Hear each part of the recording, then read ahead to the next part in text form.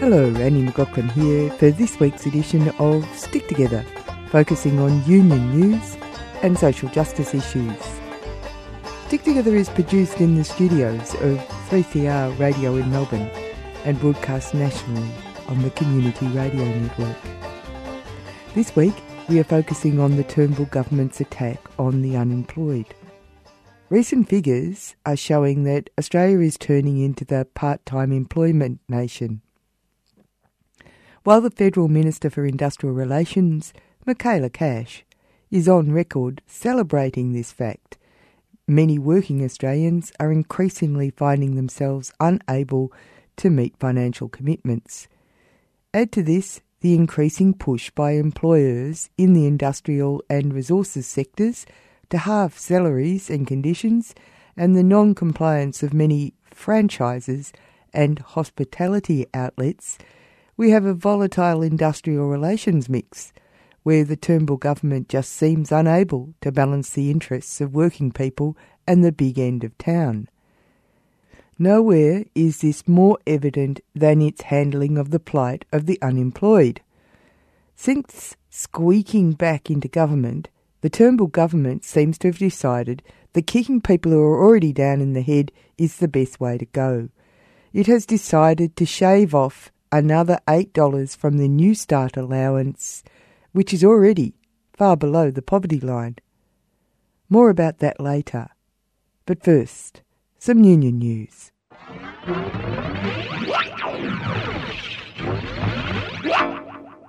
The case against the federal government and Peter Dutton's 2015 decision to exempt workers on vessels in the offshore oil and gas industry from visa requirements had the High Court unanimously ruling against the federal government last week.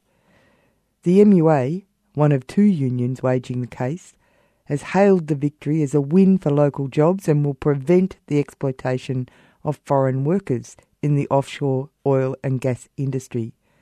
The court has ruled that federal government measures to allow foreign labour on offshore facilities are invalid.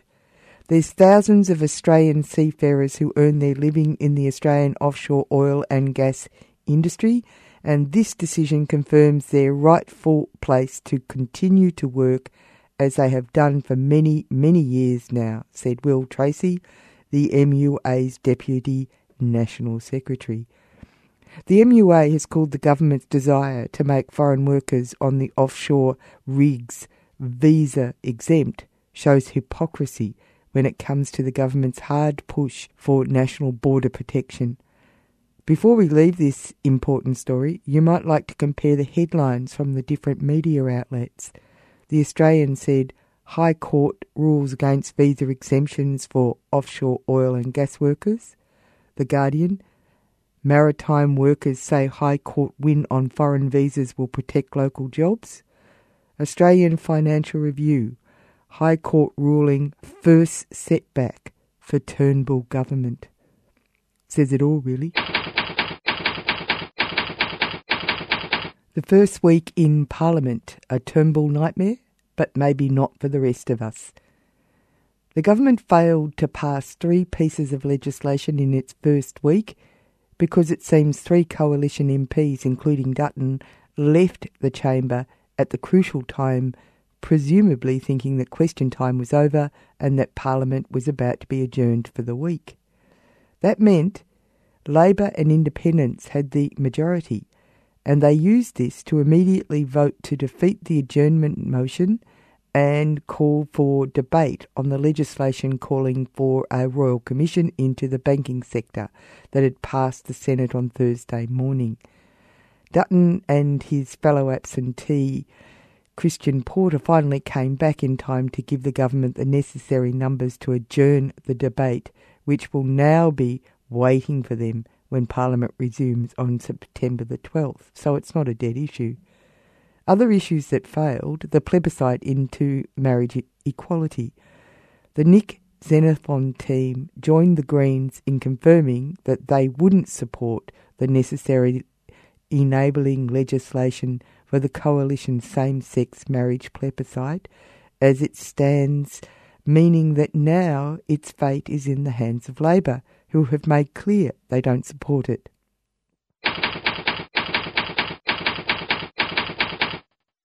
Thirdly, Chris Bowen, Sharedo Treasurer, pointed out that Morrison, that's the Treasurer's, figures for Morrison's omnibus budget-saving bills was found to be out by a very embarrassing $107 million. This is the legislation that is going to attack people who are some of the poorest people in Australia. The attack on the welfare payments to people as New Start people and people of that sort, which we'll be talking about shortly in this program. While the Coalition are constantly pointing out the deficits of others, this does, of course, underline or imply a certain lack of competency. And just a little an aside, really, when it comes to social justice issues, the offshore detention area, last week, Wilson Security, which has had a campaign against it, Boycott Wilson's, you may be aware, Wilson Security will withdraw from refugee detention centre industry once their contract finishes in 2017, following a similar announcement from Ferrovial, new owners of Broad Spectrum, previously Transfield, which means the government's angrily reiterated commitment to offshore detention now has an exciting new challenge, finding anyone who will actually take the contract. Stick together. Yeah. Stick together. Yeah. Stick together. Stick together. Stick together. Stick together. Stick together. Stick together. You're listening to Stick Together on Community Radio. You're on Stick Together with Annie McLaughlin, produced at 3CR Melbourne and distributed by the Community Radio Network. As we have already mentioned, Scott Morrison, the Treasurer, is having some headaches introducing further cuts to the New Start allowance. The irony of the name New Start is not lost on Owen Bennett from the Unemployed Workers Union when we spoke about the cuts the Coalition want to make. Owen. It's a national disgrace, really, when you think about what the New Start has been like for the past pretty much 30 years. It's always been way below the poverty line, and it's always been a big issue. Like, it's the eternal issue, really, how low New Start is. And it's getting so low that even people like the Business Council of Australia are calling for an increase. So it was quite a shock to a lot of people when the Turnbull government said that they're going to cut what's called the energy supplement, which is something they introduced when the carbon tax was around to try and compensate people for the extra costs with the carbon tax, apparently. So it's about $5 per week or $4 per week. It depends on your income. When Parliament resumes, that will be one of the first bills proposed by the Coalition. What's really shocking about this, if it gets passed, it gets passed through the lower house and the upper house. But if it does get passed, what it actually means is that people on New Start will actually be worse off had there not been a carbon tax at all, because it's kind of a complicated question, but because the energy supplement was introduced, the indexing, New Start is indexed to the consumer price index. So what happened was that the indexing was lower than it would have been if there was no energy supplement, because the payment was higher. So they indexed it lower as a result. So then if they get rid of this energy supplement, New Start is going to be much lower, even below the normal increases of inflation, which are already too low. I mean, the fact that New Start is pegged only to inflation is a massive issue. Some listeners would be interested to know that it was Malcolm Fraser, who changed the indexing rate. He changed New Start indexing from real wages to inflation, and as a result, it's just declined and declined and declined. And at the same time, he kept the age pension to real wages, that they used to be the same, disability support pension and New Start, they used to be exactly the same. But then we changed the indexing rate, put New Start at inflation, and he put DSP at real wages, and then you've seen a massive gap. It's about a $300 gap now. And that's just going to keep on increasing until the government does something about this. So what you're saying is it's like a pea and shell game that they're doing, where they use words like inflation, they use a whole range of concepts that perhaps people on the ground find really difficult to juggle and understand.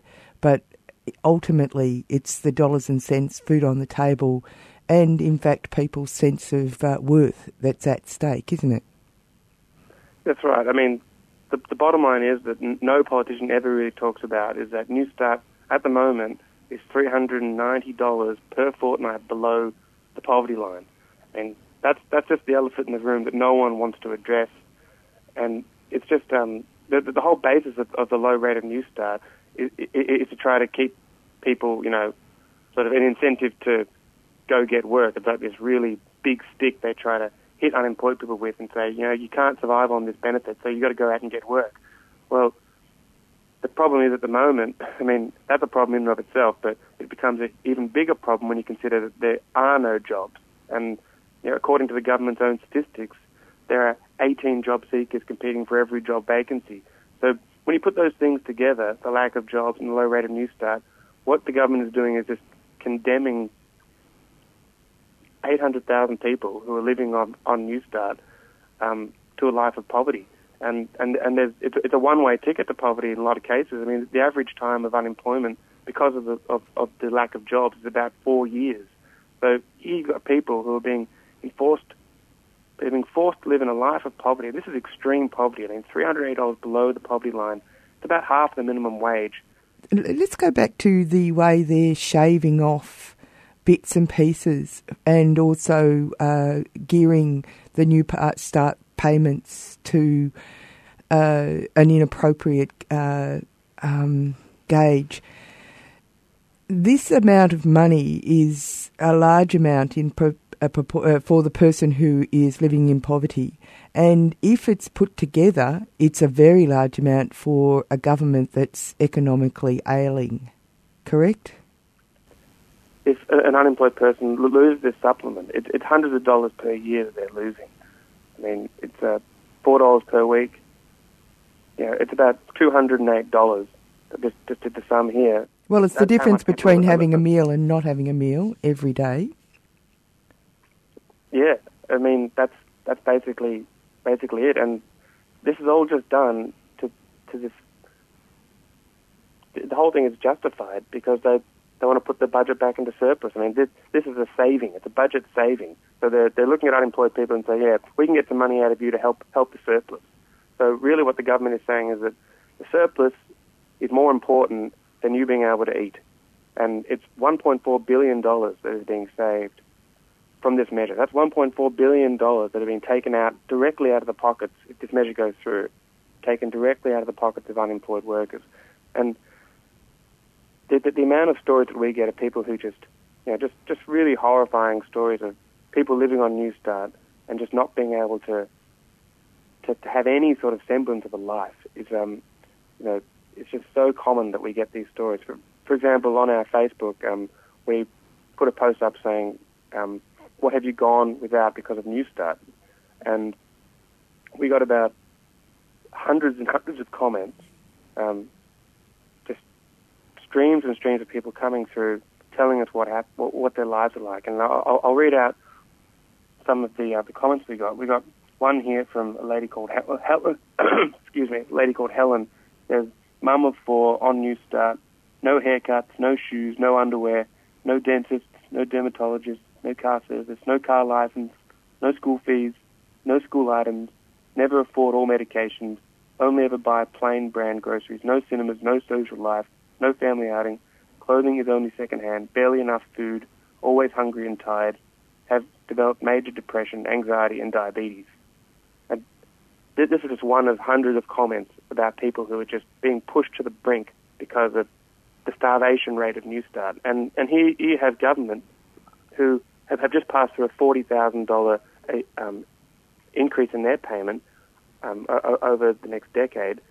They're saying, no, you guys are living it up too much. We're going to cut your payment. I mean, it's just this. It's a disgrace. I'm lost for words, really, trying to describe what sort of society would do that when you've got these people who, most affluent people in society, giving themselves a pay rise. At the same time, they're docking the pay of the unemployment entitlement, which is given to the most poor and vulnerable people in our society that have no other choice but to live on that payment. This whole idea that you can just get out and get a job if you wanted to is just completely flawed. And that's really what's behind all this, is that, if you wanted to, you could go out and get a job, so we're just going to make it tough for you to live because we don't want to make it an attractive life, by by making it barely livable. We're going to make it completely unlivable rate of New Start, so you go out and get a job and stop being so lazy. And we know that's false. Anyone who's done any study in that area knows that's completely false. But the government is just continuing to push that myth, the myth of the dull bludger and the myth of the lazy unemployed, when every stat, even their own stats, indicate that that's not true. For a lot of people, how they can live off that. It's not just that's that. But I've also been hearing anecdotal evidence that people who are being forced, it's almost like forced labour, isn't it? In order to get New Start, you have to do what's called, you have a contract, where you are supposed to work certain amount of hours at this incredibly low rate of per hour pay. But it gives license to the people that people are being groups of unemployed people are now being warehoused in semi-commercial organisations in almost prison-like conditions. And this is happening in Melbourne, and I'm assuming this is happening in other parts of Australia as well. Are you referring to work for the dole? Yeah, work for the dole. I've heard people talking about how they have to go there for a considerable amount of time during the day, quite a long day, like 6 hours a day or something. They go to a warehouse where it's in winter, it's very, very cold, concrete floors. They're not allowed to leave the place within particular time frames. They're not allowed to take any photographs on their mobile phone. They're not allowed to communicate with their mobile phone. So basically they're being treated like they are, and then they do busy work, stuff that's not actually real.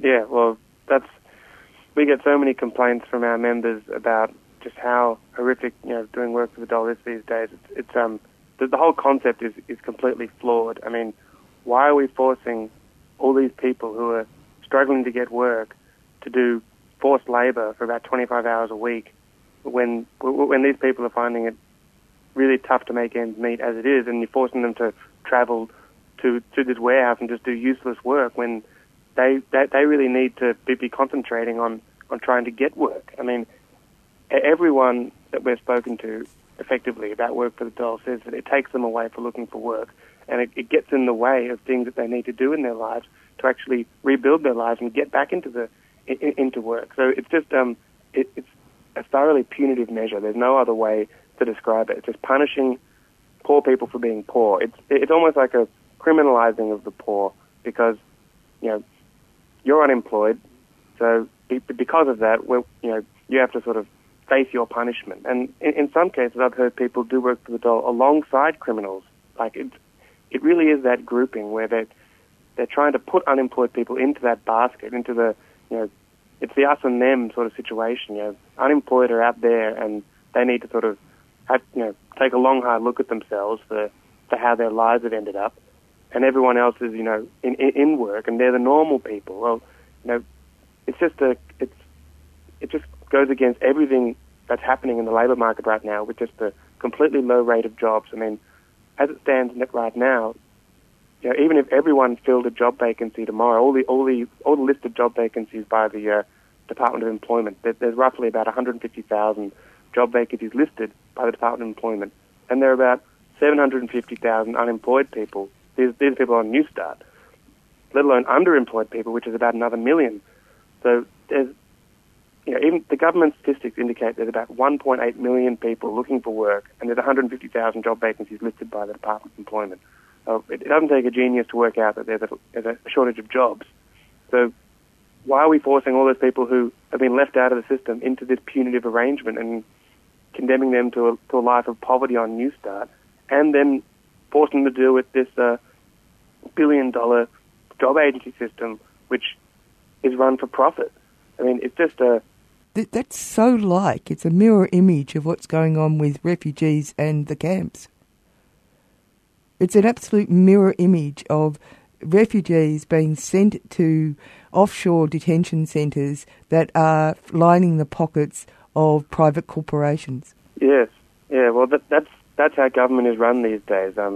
Governments can't do anything themselves, or it's deemed inefficient to do it themselves. So everything is contracted out to a private agency for profit, and the human cost and the human suffering as a result of that is just it just boggles the mind. I mean, can you just imagine that there's 750,000 people who have to report to a privately owned job agency every month? I mean, we know that the amount of abuses that go on there. I mean, they have to actually report, sometimes 3 or 4 times a week, because these job agencies just want to ride these people so hard, and they force them to do all these sorts of activities. A lot of them not even allowed by the contract, just because it makes them money. So all the job agencies care about is money, and they don't really care about what's in the best interest of that unemployed worker. And it's just that there's so many big sticks being used at the moment to try to, bully almost the unemployed back into work without any real acknowledgement that there is no work for them to go into. So the whole system is just fundamentally punitive and dysfunctional, and it's completely out of control. And if it continues this way, we're just heading to some sort of social disaster, I believe, where the amount of unemployed and underemployed people who are being bullied and intimidated by their job agencies and who are living deep in poverty because of the low rate of New Start and are forced to do work for the dole, which is, it's going back to, 17th century, 18th century Britain, this sort of behaviour. It's that's where we're headed. We need to start opposing it right now before it's too late. You're on Stick Together with Annie McLaughlin, Union News and Workers' Stories. Since Owen mentioned that the situation of unemployed people and the relationship between workers and bosses is increasingly returning to the beginning of the Industrial Revolution in the 1800s, I thought it might be a good idea to go back and see how far working people have come through fighting for rights and conditions. Mario Vargas Llosa, in his book The Way to Paradise, follows a real person, Madame Tristan, a contemporary of Marx and Engels, in her crusade for workers' rights. She travelled across France visiting workers at their work sites. She kept a diary, and I thought I would read some short examples to show how the minds of a boss barely changes, while working conditions fought for should never be lost.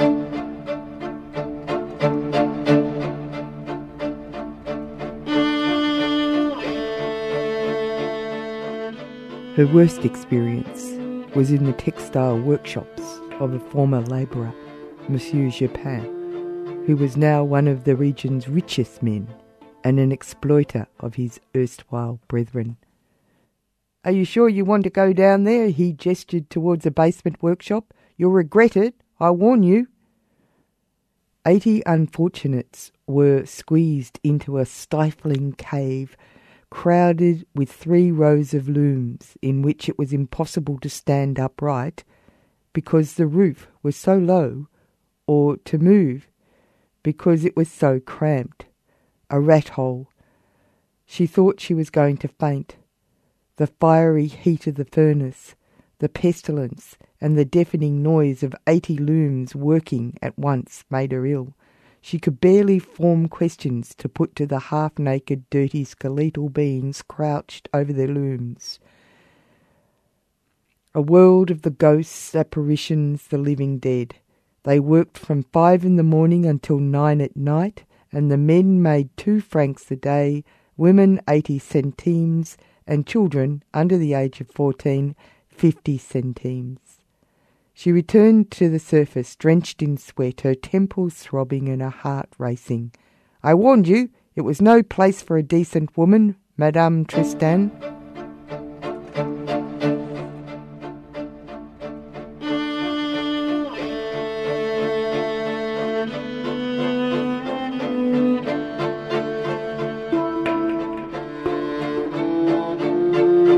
learnt that the workday in the 5 textile factories belonging to the richest industrialists of Avignon was 20 hours long, 3 or 4 hours longer than usual, she wanted to meet the man responsible. Monsieur Thomas was perfectly happy to see her. "I demand no more of my workers than I demand of myself," he barked at Flora when she, after explaining her mission, reproached him for giving the workers only 4 hours to sleep. "I work from dawn until midnight, personally overseeing the operations of my factories. A franc a day is a fortune for those worthless wretches. Don't be fooled by appearances, madame. They live like beasts because they don't know how to save. They spend what they make on alcohol. I, for your information, never touch a drop."